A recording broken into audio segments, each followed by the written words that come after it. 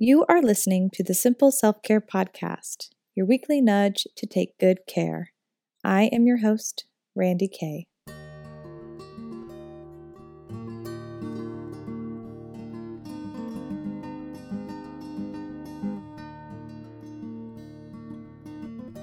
Welcome, listeners, new and not so new. It is great to be back with a brand spanking new episode for you all with a very wonderful and wise guest, Kim Ventola.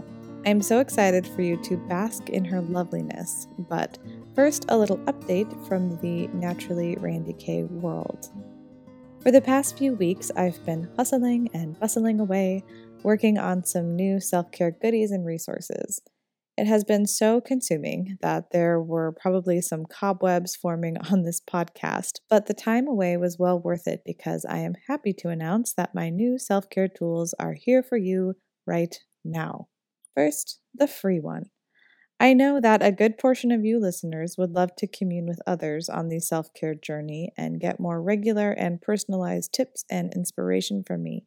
So I have taken your requests and created our very own Facebook group.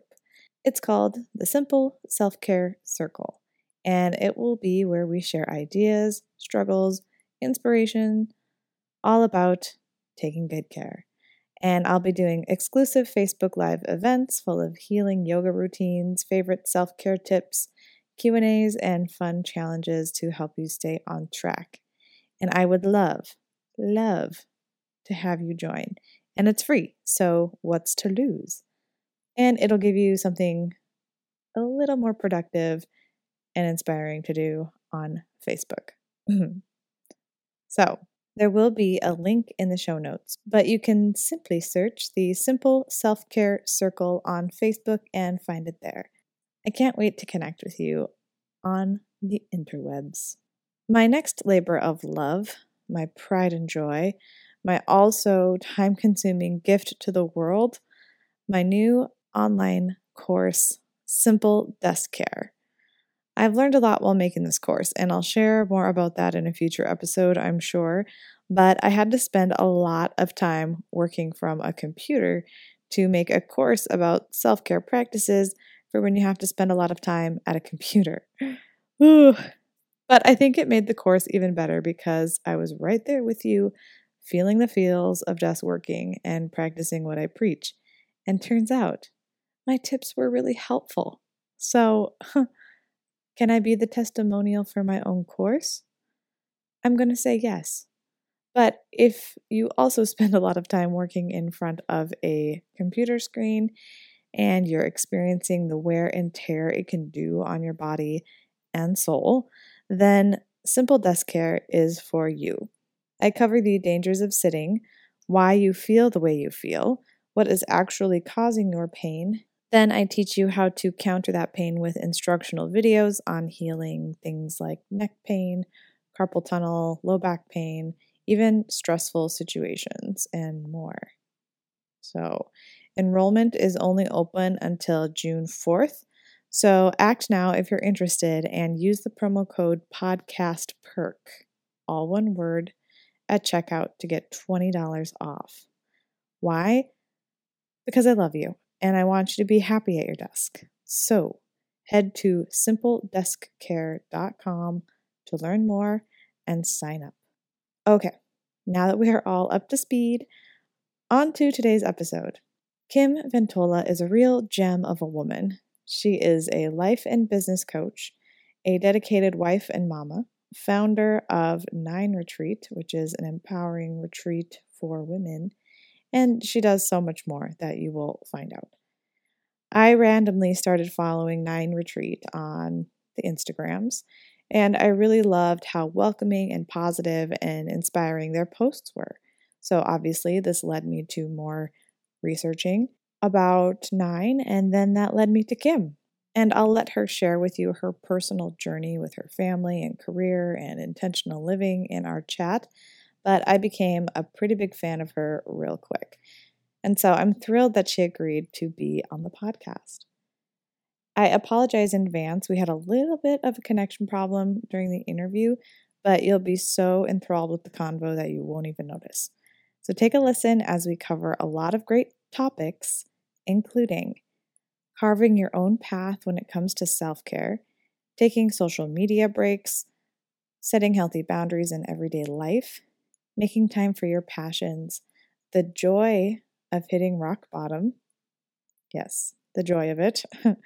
Living with less waste and a simpler lifestyle, and the power of gathering in a judgment-free community. All right, enjoy. So I am Kim Ventola. I am the founder of Nine Retreat. I am a mom. I am a director of a community garden. I'm a wife. I've been married for 17 years and I live in New England. Wonderful. Those are all great things. So you started out as a wedding photographer, correct? Or photographer in general. That's kind of correct. Your main career path. So are you still doing that, or how has that evolved? So January 2018 marked basically 10 years of doing it full time, photographing weddings full time. And when I moved here from Arizona to New England, I had decided that it was time for me to retire. And I know I'm like young, but I just wanted to retire from photography and focus on other things. And although while I have, I guess, quote, retired, I still have one more wedding to shoot. This just in a few weeks. It's my final wedding, and I'm really excited. It feels really good to move my life into a new direction. And I'm excited. It's a great couple. I'm excited about their wedding. I'm just like going out with a bang. Nice. So what made you decide it was time to retire that?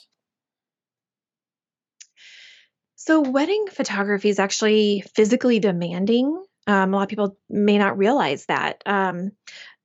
It's, you're wearing all this equipment on your body all day. Sometimes you're shooting a wedding anywhere between 6 and 10 hours with my couples. And some of my weddings I would have back to back, maybe 2 in a weekend, sometimes 3 in a weekend.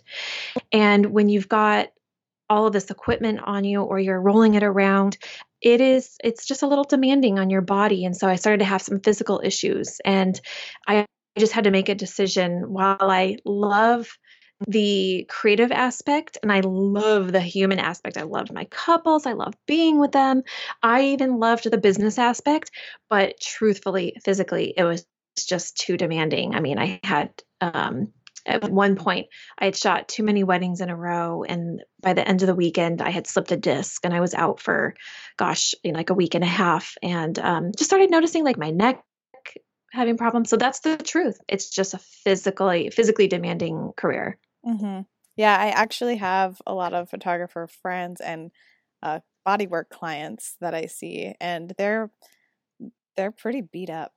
They're some of the most beat up people that I work on, because not only are you... and I'm laughing not because it's funny, but no, you can laughing because it's true. It's so true. But like, you use a lot of yourself at these shoots, but then also the editing. You're like editing for hours, and you're sitting at a screen hunched over, maybe not hunched over, but like really focused, using your hands a lot, like very detailed, and that can wear on you as well. Yes, for sure.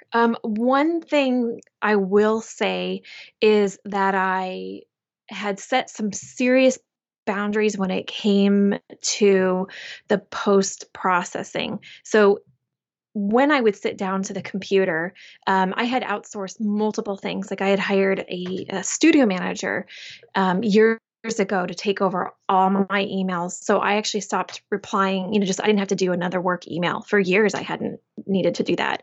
And then when it came to, uploading the images and then culling and editing, I had made some big changes about how what's the word I'm looking for? I guess I'm just more relaxed about it, not being so stressed out about the process and stressing over every single image, where years ago I would sit and just, oh my gosh, I'd have an image on the screen. And I'm like worrying about every little detail. Is the couple going to love it?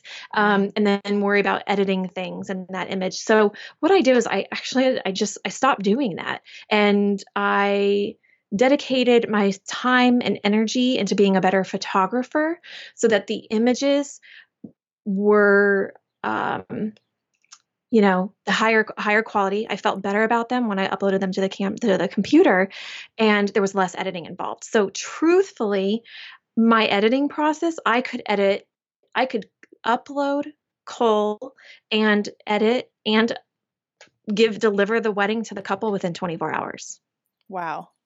That's after their amazing. wedding. So it was amazing. So I'm not like, don't want anybody out there to say, oh my gosh, I don't want them to compare. I had just made changes mentally, stop stressing about every single image in the process. And so I dedicated, the energy in the right areas for me. It's what worked best for me. Yeah. Well, I love that because, I mean, anyone that's listening that's in that industry can get some inspiration for that. But underlying that, there's that deeper subject of like, what is self-care when it comes to your work, and what does that look like? And I think a lot of people want to play the victim card to their work circumstance, like, well, I have to do this and I have to do that. And they set all these unrealistic expectations that they think are there, but necessarily aren't.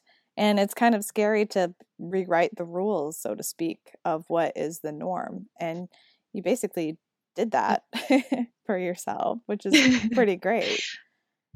I appreciate that. Actually, I've done that in a lot of areas in my life. And now it's something that I'm able to help other photographers and I work with mostly female business owners in doing just that thing, and really challenging them and myself to say, can I reject what society is telling me what to do, or what the industry is telling me that I should do? I'm very aware about, the word should. I try not to should on people. Mm-hmm. And, it's just really what feels, I know everybody uses this word authentic, but what feels natural, what feels right and authentic to me. And I'm going to run with that.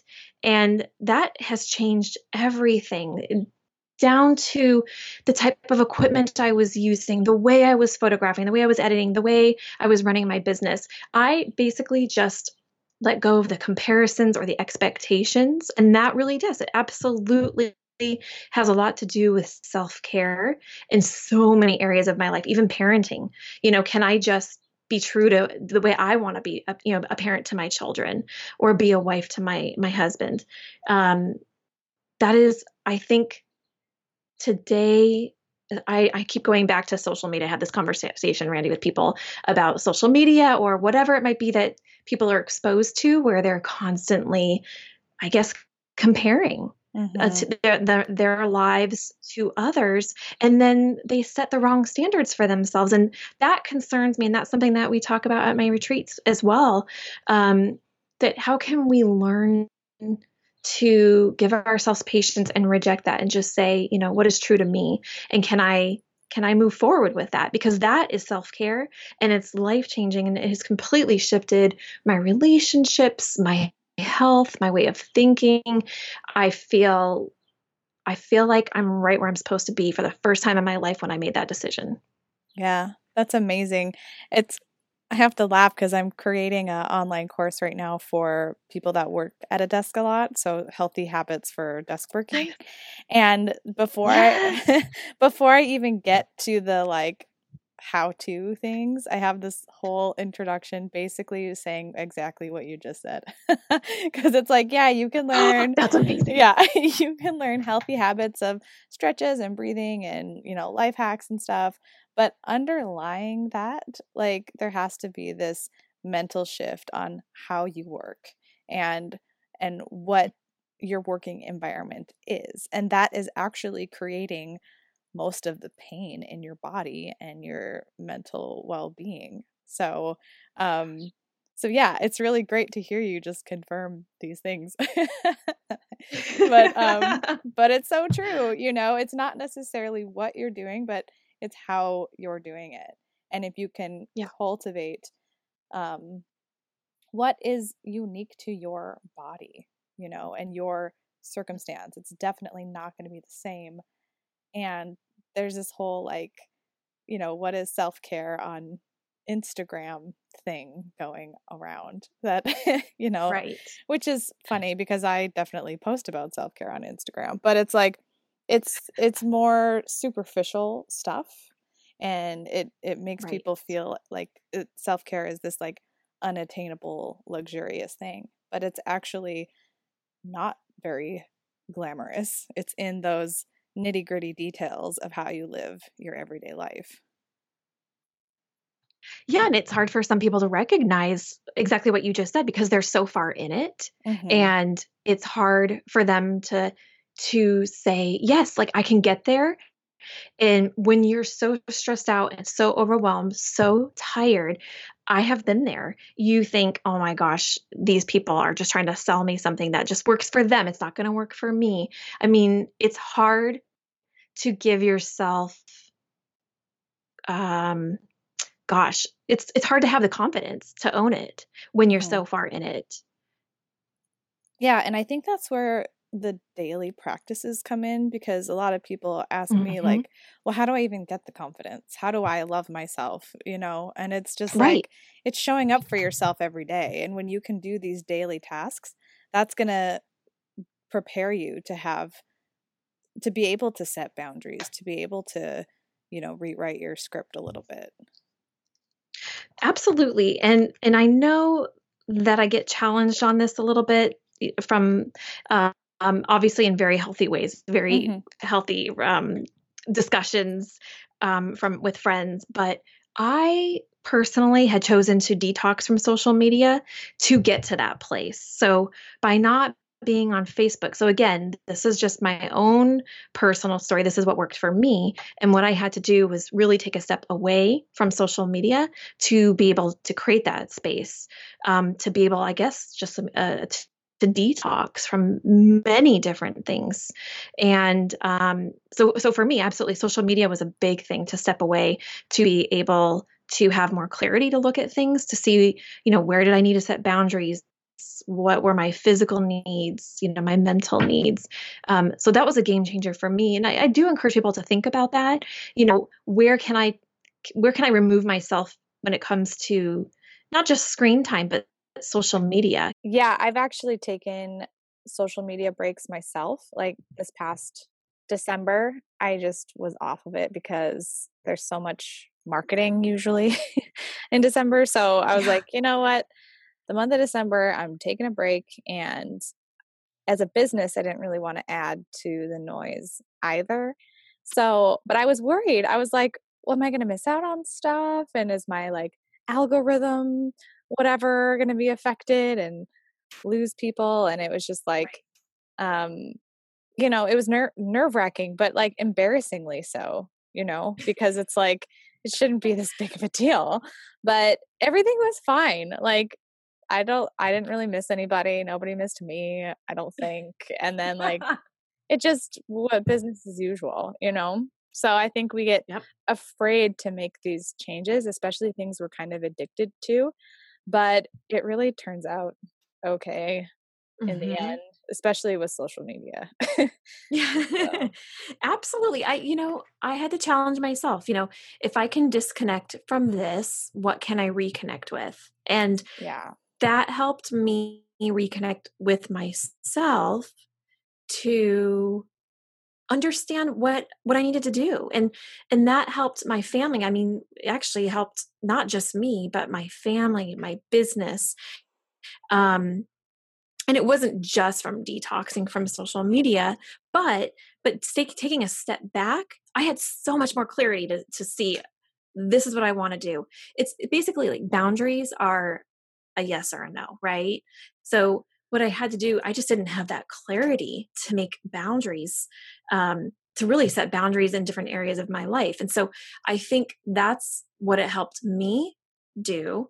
Um, and yeah, I don't know. I feel like I don't want to push this down everyone's throat because I talk about it a lot, that I don't think social media is evil or anything like that. I think it's beneficial in a lot of ways, but I just challenge people to take a step back as often as possible to make sure they're doing it for the right reasons. Mhm.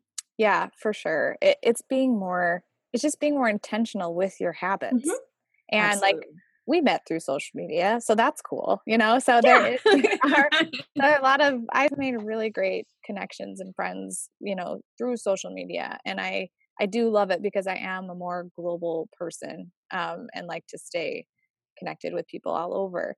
But everything can be used for good and everything can be used for bad, and it's just Absolutely. noticing what when it's appropriate, when it's harming you.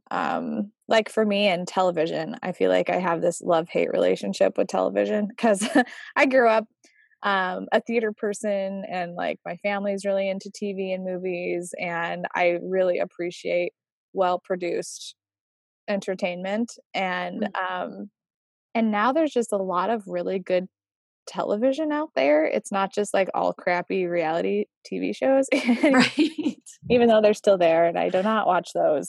But that it's like finding the balance because it's easy for me to get addicted to it and just binge all day. But it's like, okay, TV isn't bad. Consuming entertainment isn't bad, but it's finding when Netflix says to you, "Are you still watching?" You know, that's usually a good indicator that you should get up and move, you know. But Okay, but what's your guilty pleasure right now? Do you have oh anything? man, okay. Well, guilty pleasure, I'd say, because some things don't make me feel guilty because I'm like, no, this is really good. But I do still watch Grey's Anatomy. I still watch it.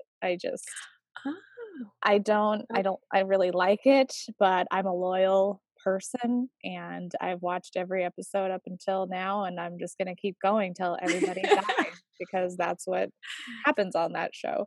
But I guess binging wise, my husband and I have been watching Silicon Valley, which is a show on oh, okay. HBO, and it's about a tech startup culture, which my husband's been a part of in a big way, and I've like dabbled in it, and so we find it really funny and therapeutic to watch. But Oh, yeah, absolutely. You know, it's interesting. So I don't know a lot about that world. I haven't seen that documentary, or is it? It's a it's a series, show. Yeah. right? Show. Okay. But something I find really fascinating about Silicon Valley is a lot of the parents that live there that work in the tech industry. They don't want, basically they're sending their children to schools like Waldorf schools, because they want them to be more immersed in nature, like less screens. Have you Mhm. heard about this? Yes, I have. There's a I'm so fascinated by that. yeah, it drives me like well, it just kind of boggles my mind, but it's becoming real, you know, a really real like Yeah. nature deficiency thing. And there's a really good book called The Nature Principle that Oh yeah. talks about this, which you're sounds like you're familiar.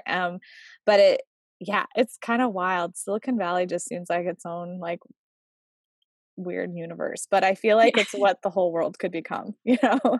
So, Yeah, but you know, this is such a great example of the balance though, because I mean, or at least starting a conversation about it and being aware. So as a parent and someone who uses social media and who uses screens, I am just much more aware of my usage and my son's usage, you know, and just setting boundaries for all of us so that it's clear, so that, you know, he knows what's healthy for him, and we're not, I mean, I don't want to overwhelm him with it, or make him feel isolated.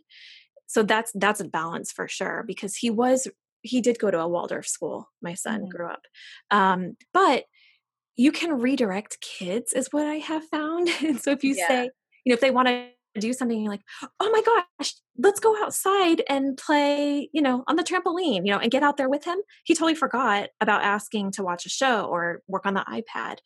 right. And hours go by and he doesn't even ask. Now, some days I absolutely can't do that. I have things to get done. I have to start dinner, and maybe just encourage him, remind him of this great book, or, hey, have you written a letter to so-and-so lately? Or, I think what I'm learning, because this is something I'm not very good at, when I became a mom, I wasn't the best at this. I was much more of like a dictator when it came to stuff like this. And so I would basically lecture him about it, the importance of not a lot of screen time. And I wasn't really a cool mom. And, and I am his mom. I'm not his friend. So I have to be delicate with that.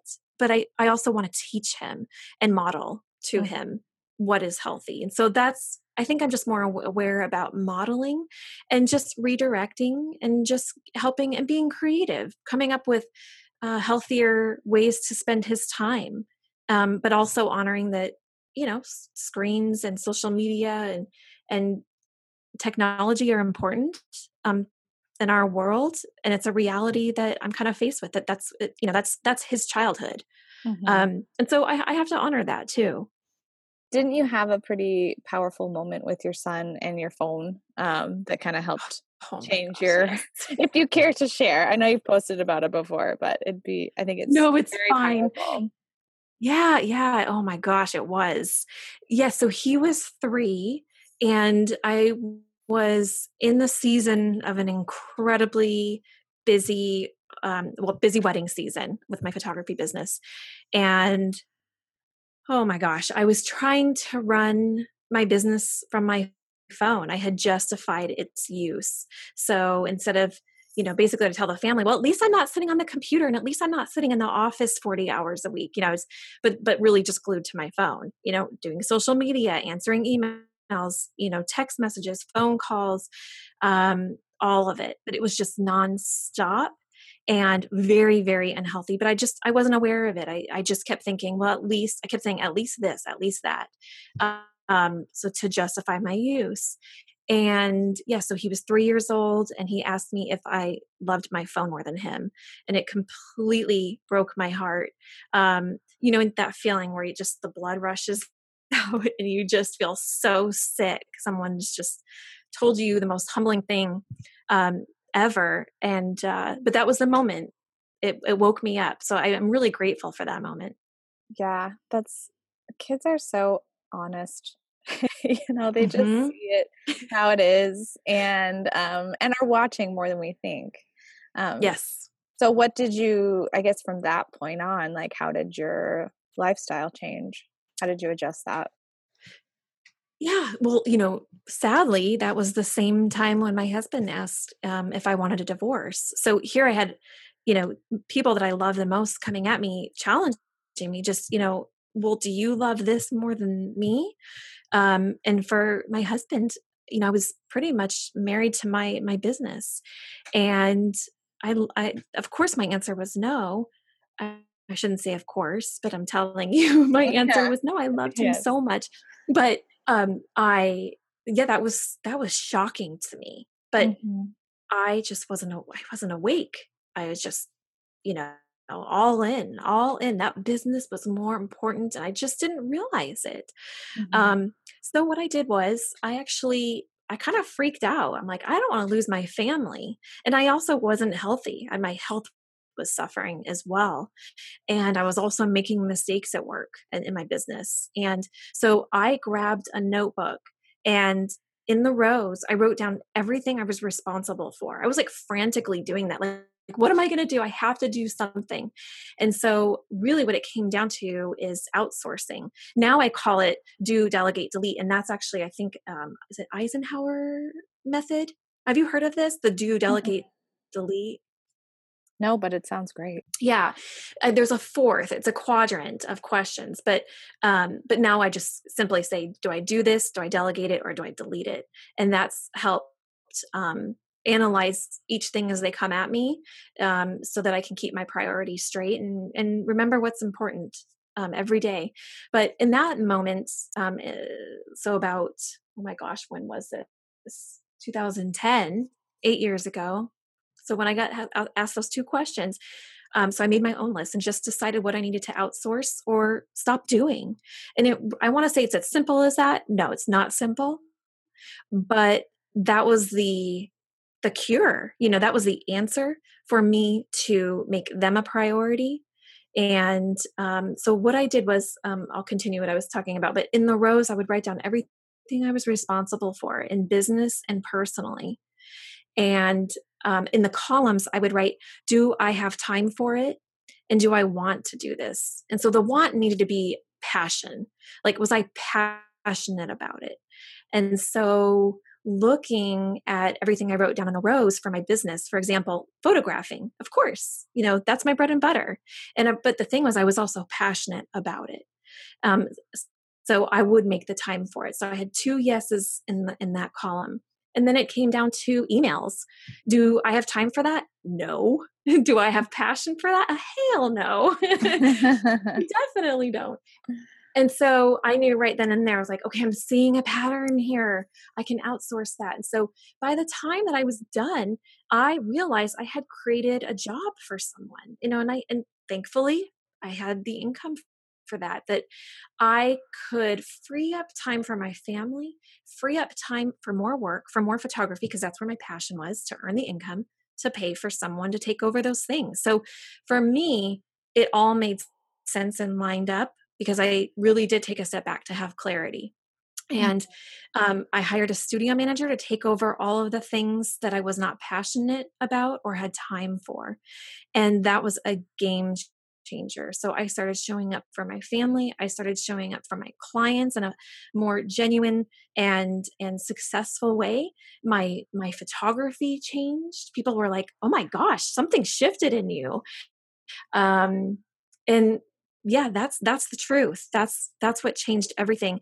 And I even went through personally. I hadn't made time for volunteering, which is incredibly important to me. I've been volunteering since I was in high school, like 16. But at that time, I wasn't making time for it. So that was something I put on my list as a must. I'm passionate about it and I need to make time for it. So I cut back in other areas to make time for it. Yeah, it's amazing what clarity can do. It's amazing Yes. what really, a lot of times we are forced to look at ourselves and to look at those areas, but you don't have to be, I mean, eventually I feel like you will Yep. be. Eventually you break when something really isn't working, but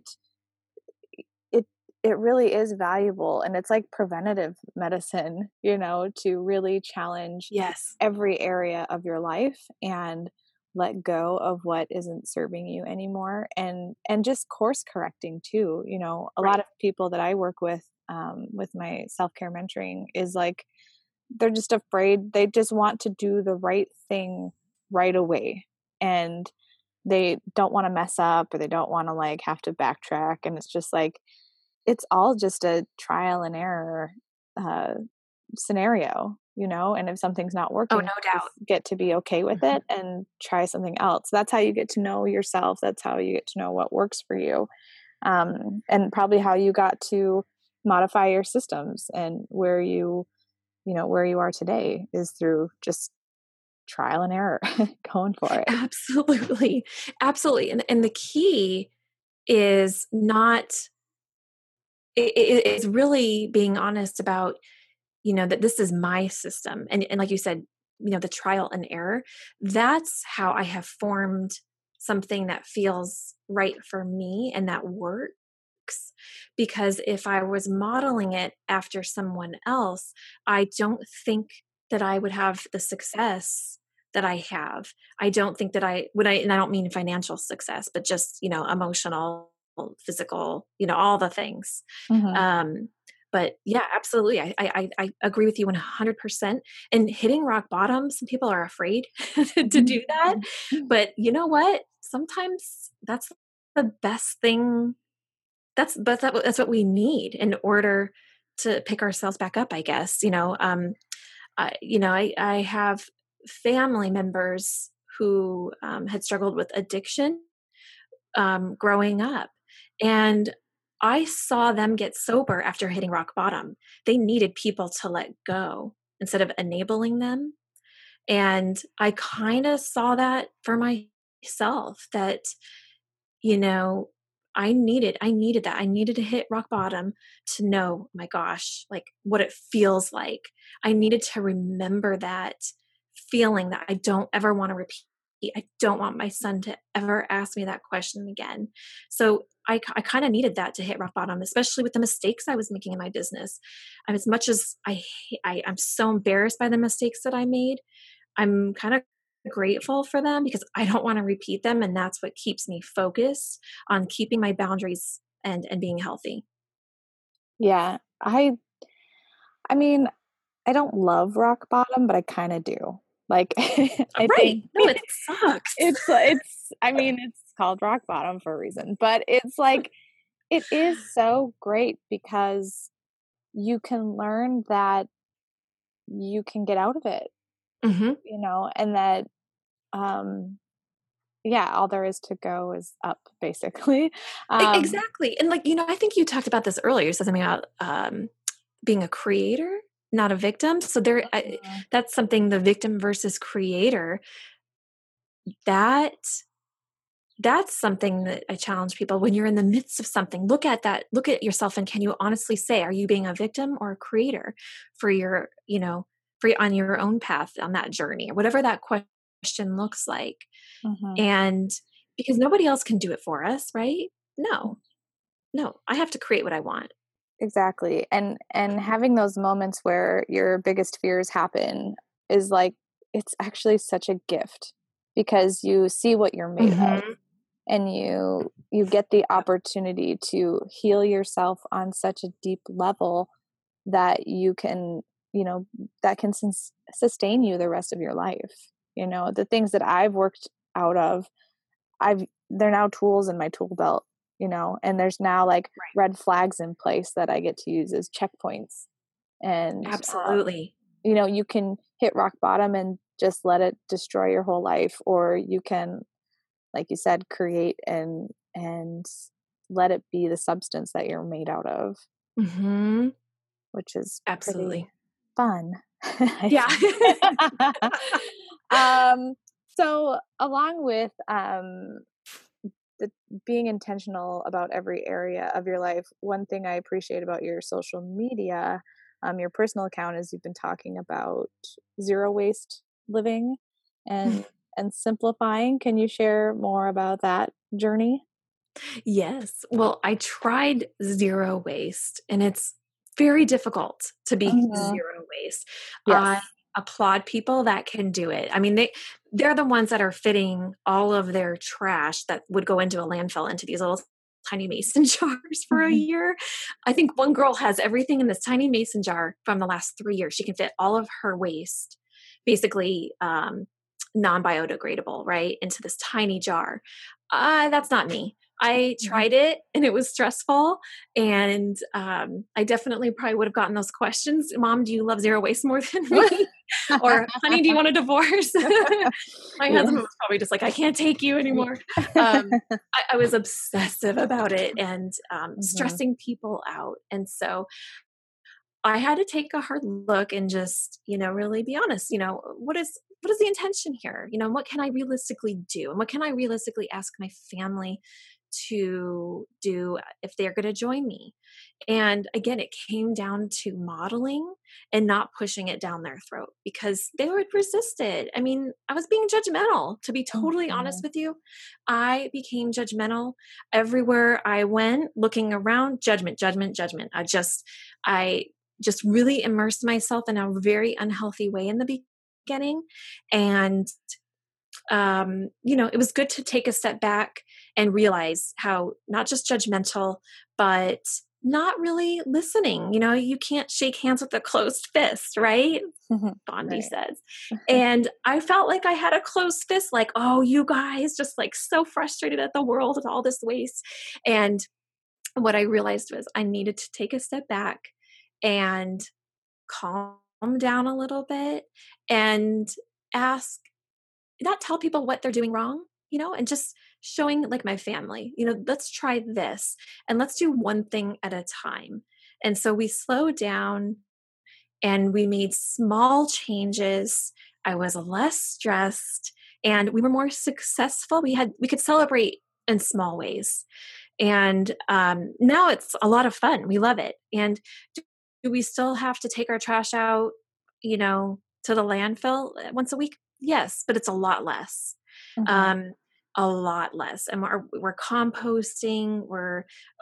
Another goal I have right now is recycling less. So can I, reach that goal, not, having, because really that's not solving the waste problem, because if you research, there's a lot of issues with recycling companies. They Yes. can't keep up with the demands, and so anyways, I won't go into all of that. But um, the great thing about living with less waste, so that's what I'm calling it now, is less waste instead of zero waste, is I have found new purpose in making things. And it's great because now I'm opening it up to doing this with friends, creating a community. So I might invite a friend over and say, okay, I have to make our almond milk today because I make the almond milk for our family. And I do that probably every 3 days. I make my own toothpaste, deodorant, body butter, or almond butter. So I have a list of things that I do on a routine. But it's nice to invite a new friend over, someone to come hang out and say, "Do you want to join me? And help me make this." And then they get to take a jar home of whatever we're making. And so I love that because I'm not isolating myself, and I'm teaching someone without judgment. And that was the big thing for me. And it's actually a lot of fun. Yeah, I was just smiling through your whole intro to that because I get that way. Like, I've been really into ethical fashion and where my clothes come from and supporting companies and Yes. all that.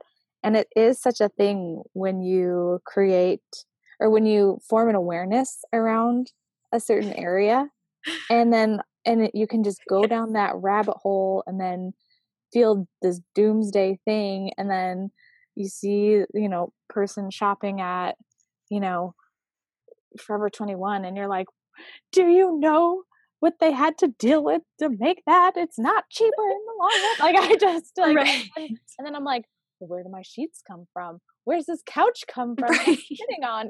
And I just get so tragic and judgy, and it's just, yeah, totally. I think a lot of listeners can relate to that. When you like, same with like organic food or eating vegetarian, it's just so easy to get a little evangelical about it. Um, That's right. and that's just, it's just as you found, as I've found, it's just not very sustainable uh in our culture unless you're willing to really, you know, take that on and you have support in your life from everyone. But even then, like, it can get out of balance, just like everything. Right. So yeah, I definitely appreciate your honesty on that journey, because a lot of us don't want to acknowledge that we're like that about our Oh my gosh. endeavors. Yeah. Yeah. It's But easy to become judgmental though when you're passionate yeah. about something. And yeah, that is definitely a challenge for us to hold on to that awareness. Am I being judgmental? What is remember we keep talking about intention, what's the Mhm, purpose? Like, am I doing this for myself?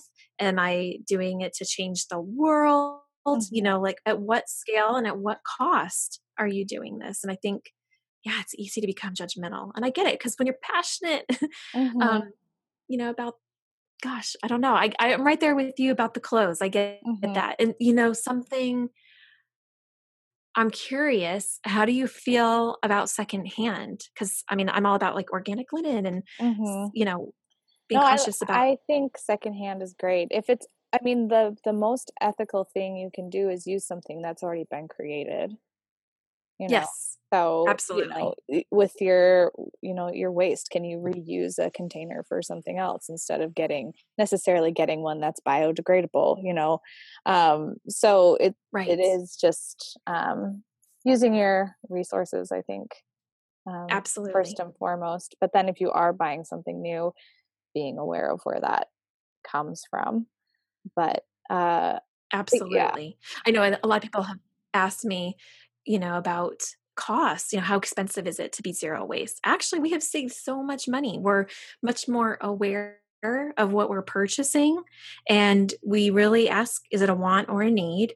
And, can we get it secondhand? So we go garage sailing, we go to thrift stores, we Mhm. use offer up, free cycle. So we definitely have saved so much money, especially moving 3,000 miles away. We sold Mhm. a lot of stuff in Arizona before we moved here, and we had to furnish, a home basically. And, Mhm. but instead of buying brand new, we saved so much money by buying beautiful, beautiful wood pieces, at garage sales or thrift sales. And Mhm. I actually love the way my home looks now. It's much more natural, much more Yeah. us. Yeah, definitely. I think another aspect of, when we tend to get evangelical about things is noticing the stress that creates within. Because I know, especially with, Mhm. I just became paranoid about everything I was purchasing.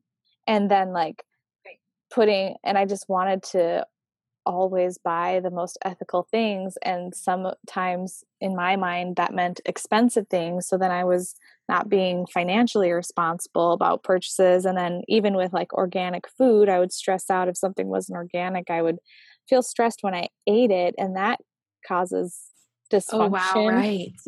So it's like, if that's the other side of looking at what you're bringing into your life, are you even consuming it in a healthy way, or are you getting so obsessed with Right. it that it's creating stress, which is countering the perks of being more intentional, you know Yeah. Exactly. so yeah, I think that's because I'm just starting to dabble a little bit more into. I've always been into not having very much waste, and I've composted and stuff, but it is kind of overwhelming too, because then it's easy for me to get really emotional about the planet and stuff. So and then yeah, and then like I got takeout the other day and it was like so much styrofoam, and I was just like, this hurts my soul and I don't know what to do about it, but I really want this food. So Right. um But yeah. you'll remember that, and the next time, if Mhm. you go pick up the food, can you say, "I'm gonna arrive early and bring some containers," or Yeah, I actually went I've done back the next time and I ate part of it there and there then you go. asked for a recyclable like plastic container for the rest. Great. So, so yeah. Yeah, it's a process and it's okay if you're It not is. perfect. It's like learning. And if everybody just had a little bit less waste, it would make a big, big difference. Oh, absolutely. The first thing I tell people if they're curious about it and they say, "Okay, what can I do to start?" I'm like, "Simple. No straws. Just say no to straws. From now on, Mhm. no straws, never, ever, ever, unless you can get bamboo straws, you can get metal straws, and I put it in a little pouch and I just keep it in my bag, and I have one for my son. Um, and same with utensils. You don't have to go and Mhm. buy expensive, to go utensils. You can just buy a little pouch, or sorry, excuse me, just make a little pouch. Um, at home, or just wrap it in a reusable cloth and just bring your silverware from home and just always have a set on you in case you go out and you want to, you know, eat something that, requires utensils and they only have the plastic. There are those little steps that you can do, can take to be successful. So have less waste throughout your day. One tip that I like for the no straw thing is if you're worried about the cups you're drinking from Hmm. some restaurants, like getting a lemon and just going around the Yes. the lid or whatever, the mouth of it, and that Awesome. sanitizes it a little bit more. So, Nice. yeah, these are good little life hacks for sure. Absolutely. um, so I guess, along those lines, what are we've talked a lot about, um, your evolution with your business and your life, but how are things now and how do you practice self-care now? Like, what are your favorite ways of expressing it and what does it look like for you? sleep. Yay. I value sleep so much. So we're in the process of we're going to be fostering to adopt a baby. Oh, And wow. so quite often I have to travel I don't have to, but I choose to travel to see him because he's not in our home full time yet. And I'm trying to bond because he's only a year old. And before he comes into our home, I wanted to build that bond with him to not scare the crap out of him, like, oh my God, who's this family? And so I have been intentionally trying to spend time with him multiple times each week. And I go stay, with his foster. I've become friends with his current foster parents, and I stay there, trying to stay the night, be up with him, and that's tough. He does have a disability, and it is hard for him to have a consistent sleep schedule. He has something called non-24 circadian rhythm because actually he doesn't have eyes, and so he doesn't see light and dark. Well, actually he sees dark. And so it's hard for him. So, I miss out on a lot of sleep to be with him.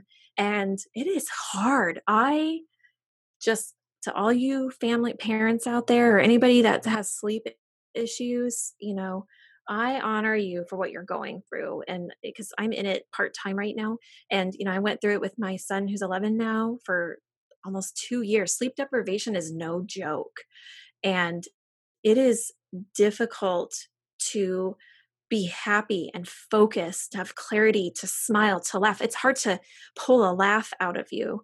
And that is so real to, I just wanted to say that because to me, it's easy to say, oh, sleep, self-care, it's so important. You guys make sure you get sleep. But for some people, it's not a reality. That's not as easy it is for others. And so I love the nights that I can get a solid night of sleep. I see a huge difference mentally and emotionally in my days. I'm much more focused and happier. So I would say sleep when I can get it. And then also my walks. It doesn't matter if it's in the middle of winter. I'll, walk up and down the stairs or the basement. Just making sure I'm moving my body. But nature to me is everything. And that's why we moved here. We're, just a few minutes from a forest, and I can walk and, breathe fresh air. So to me, that is my practice, my self-care practice. And we chose that. So when we lived in Arizona, we were in the city. The air quality isn't as good, and there's a lot of concrete. And I was craving, oh my gosh. I mean, I felt depressed. It's almost like reverse SAD. Have you ever heard of this?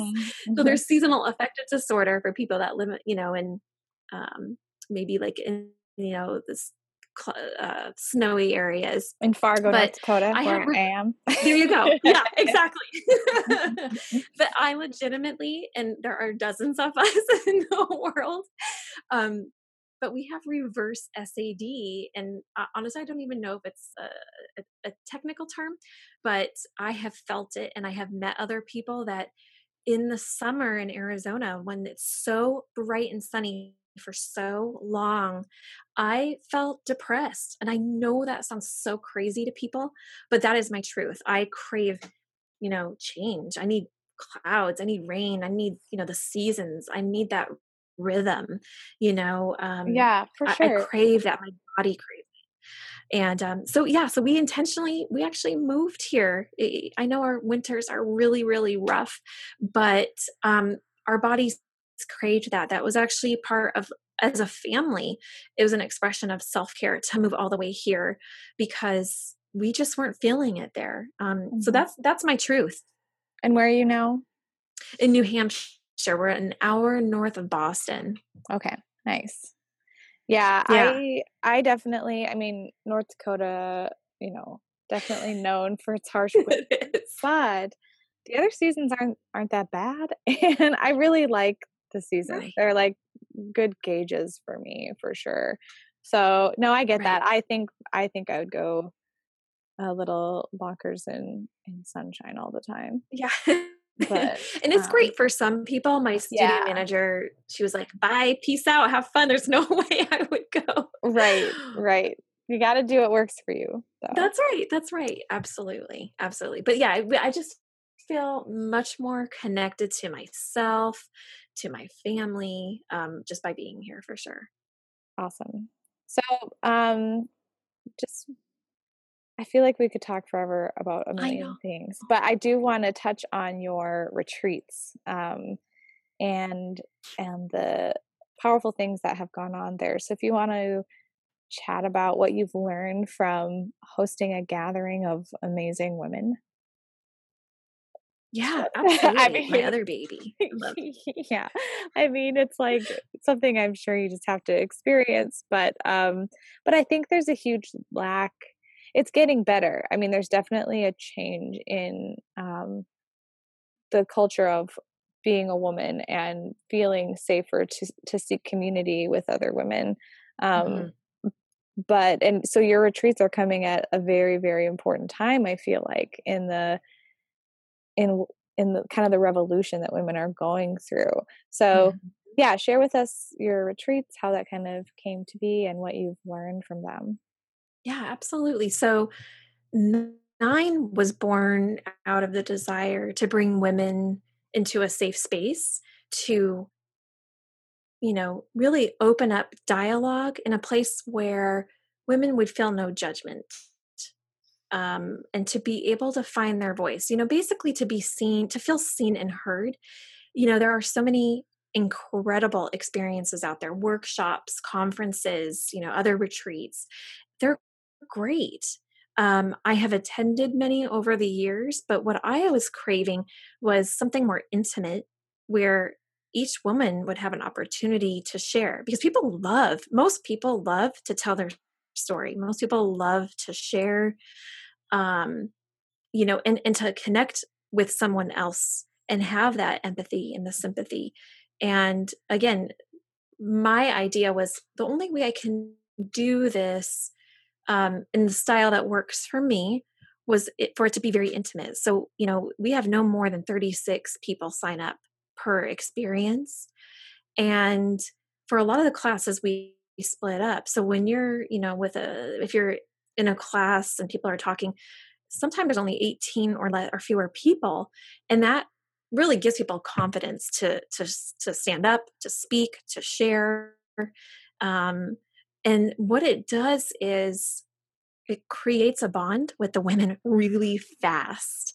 And that's what women walk away with. And so we actually have this online group chat. It's like a group me app, and the women keep in touch. And that's something that I see all the time. I see these conversations and they're like, can you believe how close we all are? And we just met last weekend. Mhm. and then a year goes by and they're still checking in with each other, or, hey, if there's a group of people in California, do you guys all want to get together? Or, if someone's traveling, I can see that they're reaching out and, or they'll do video chats or I see the bond. And I think that we owe, this environment of being, small groups, very intimate. We owe the success to that. And I will say, the first night when I do speak and I welcome people, something that's important to me is I talk about the 4 agreements, and the 4 agreements have been extremely powerful in my life. And if you're not familiar with them, um, Don Miguel Ruiz is the author of a book called The 4 Agreements. And the first agreement is to be impeccable with your word. And I translate that as, not to gossip. I guess speak without sin is how he words it. The second agreement is to not take things personally, which is hard for a lot of us. Mhm. Don't take anything personally. That's hard.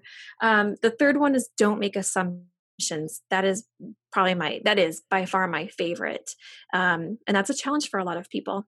And the fourth one is always do your best. And as he says, from day to day, your best can look different, and that's okay.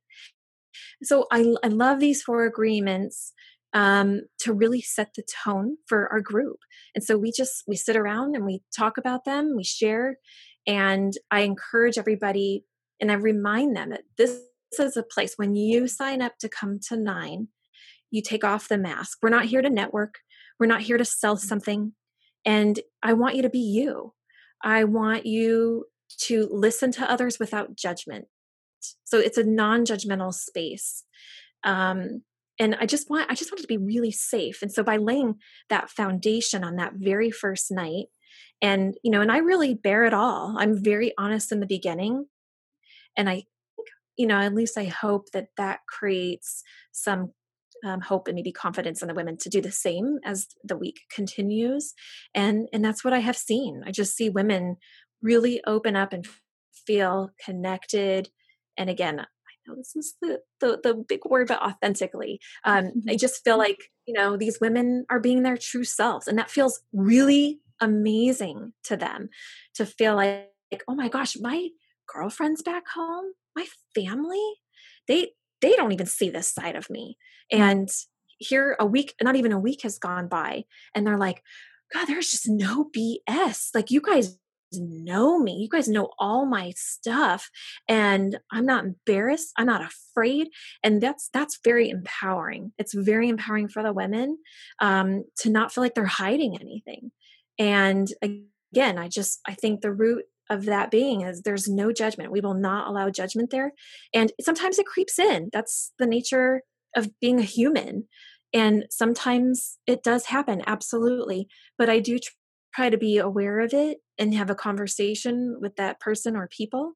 And, just to understand, like, let's just recognize it and let's work through it. Yeah, that's incredible.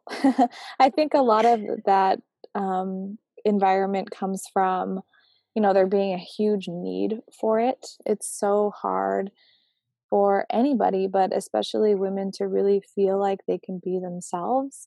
Like Right.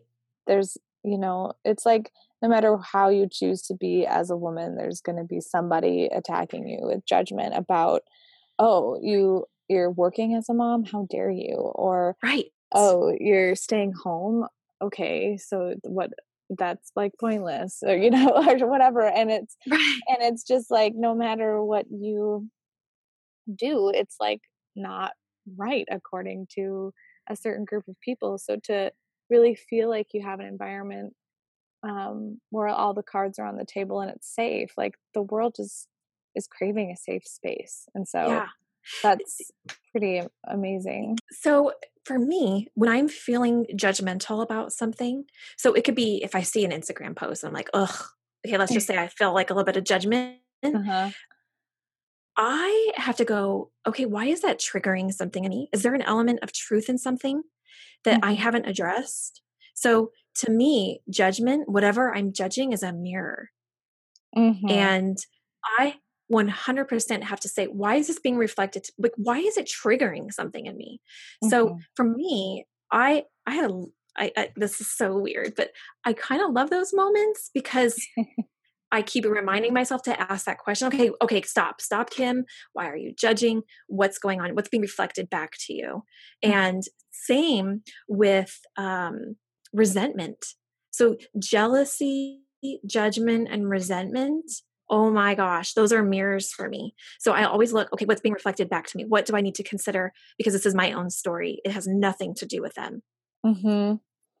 Yeah, I've definitely seen, like, there's days when I see posts that could be a trigger for me and I honestly don't care. Or I'm like, look at how beautiful Right. she looks doing yoga in her bikini.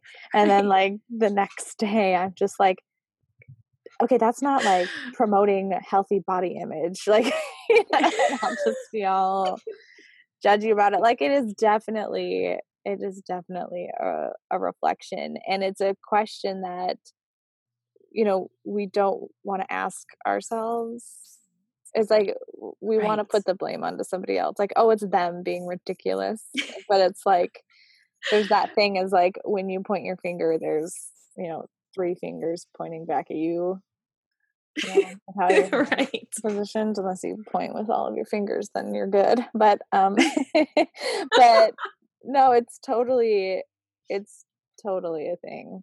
And I mean, Yeah. coming back to self-care, I feel like when you take the time to feel confident within and empowered within, it those things just don't matter as much. you know? Hmm. So, Absolutely.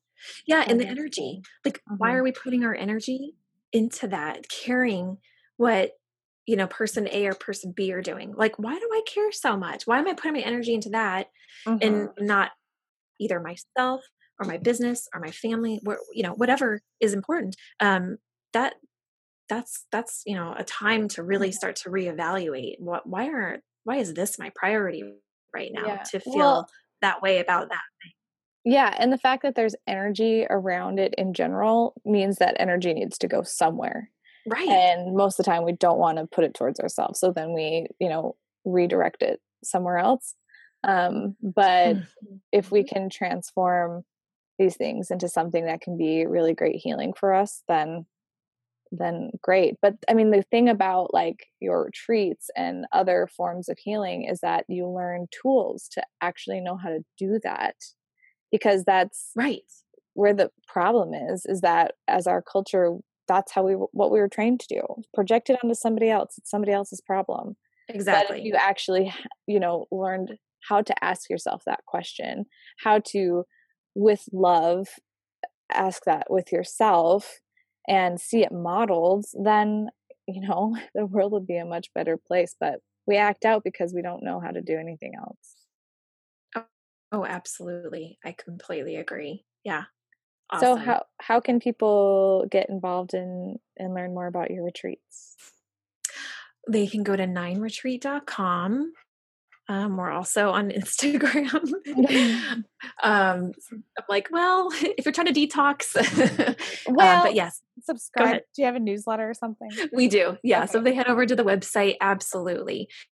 Absolutely. And so I love that you mentioned that we are all about giving women tools. So our retreat, our experience is all about empowerment. Like I want the women to walk away. I don't want them to feel like they were being,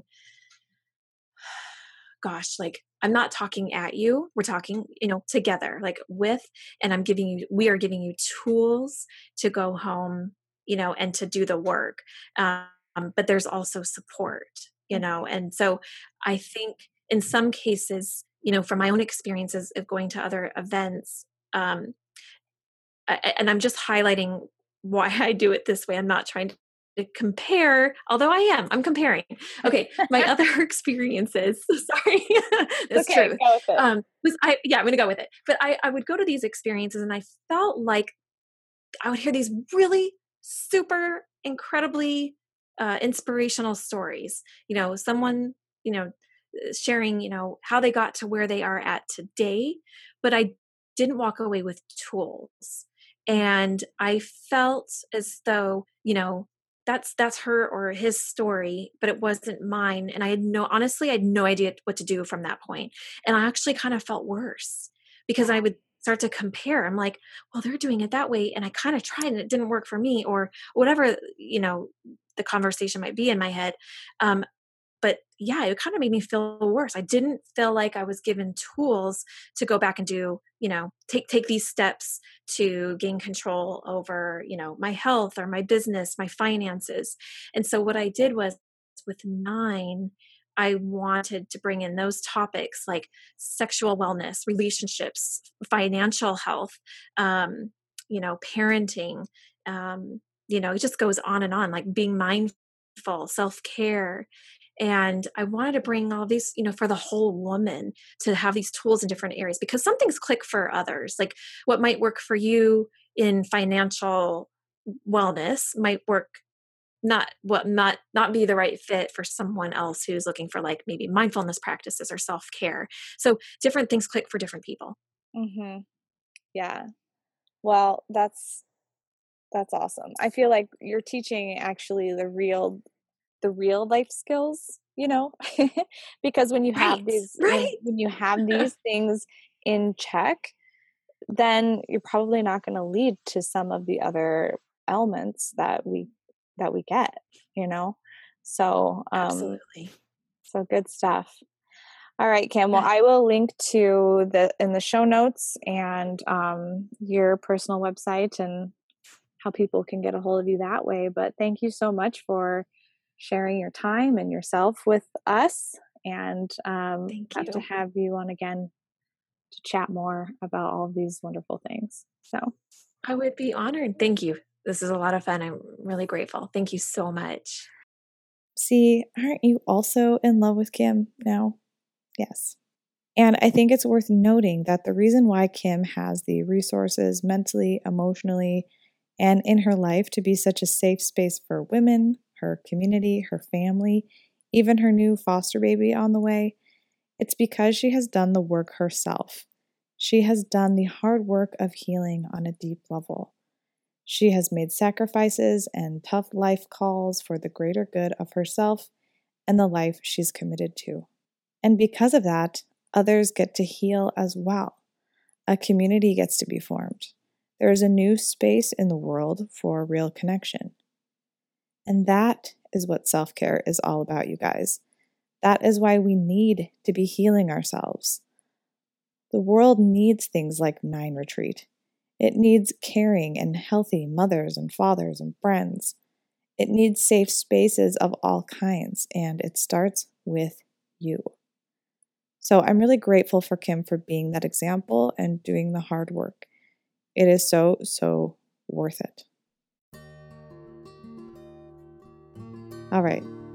Speaking of safe space and community, don't forget that you can join my new Facebook community by searching the Simple Self-Care Circle. And if you need some support in the desk working area, take advantage of my online course at simpledeskcare.com. And you can always stay up to date and find more self-care goodies at naturallyrandyk.com. That's naturally, RANDIKAY.com. Until next time, take good care and enjoy the journey.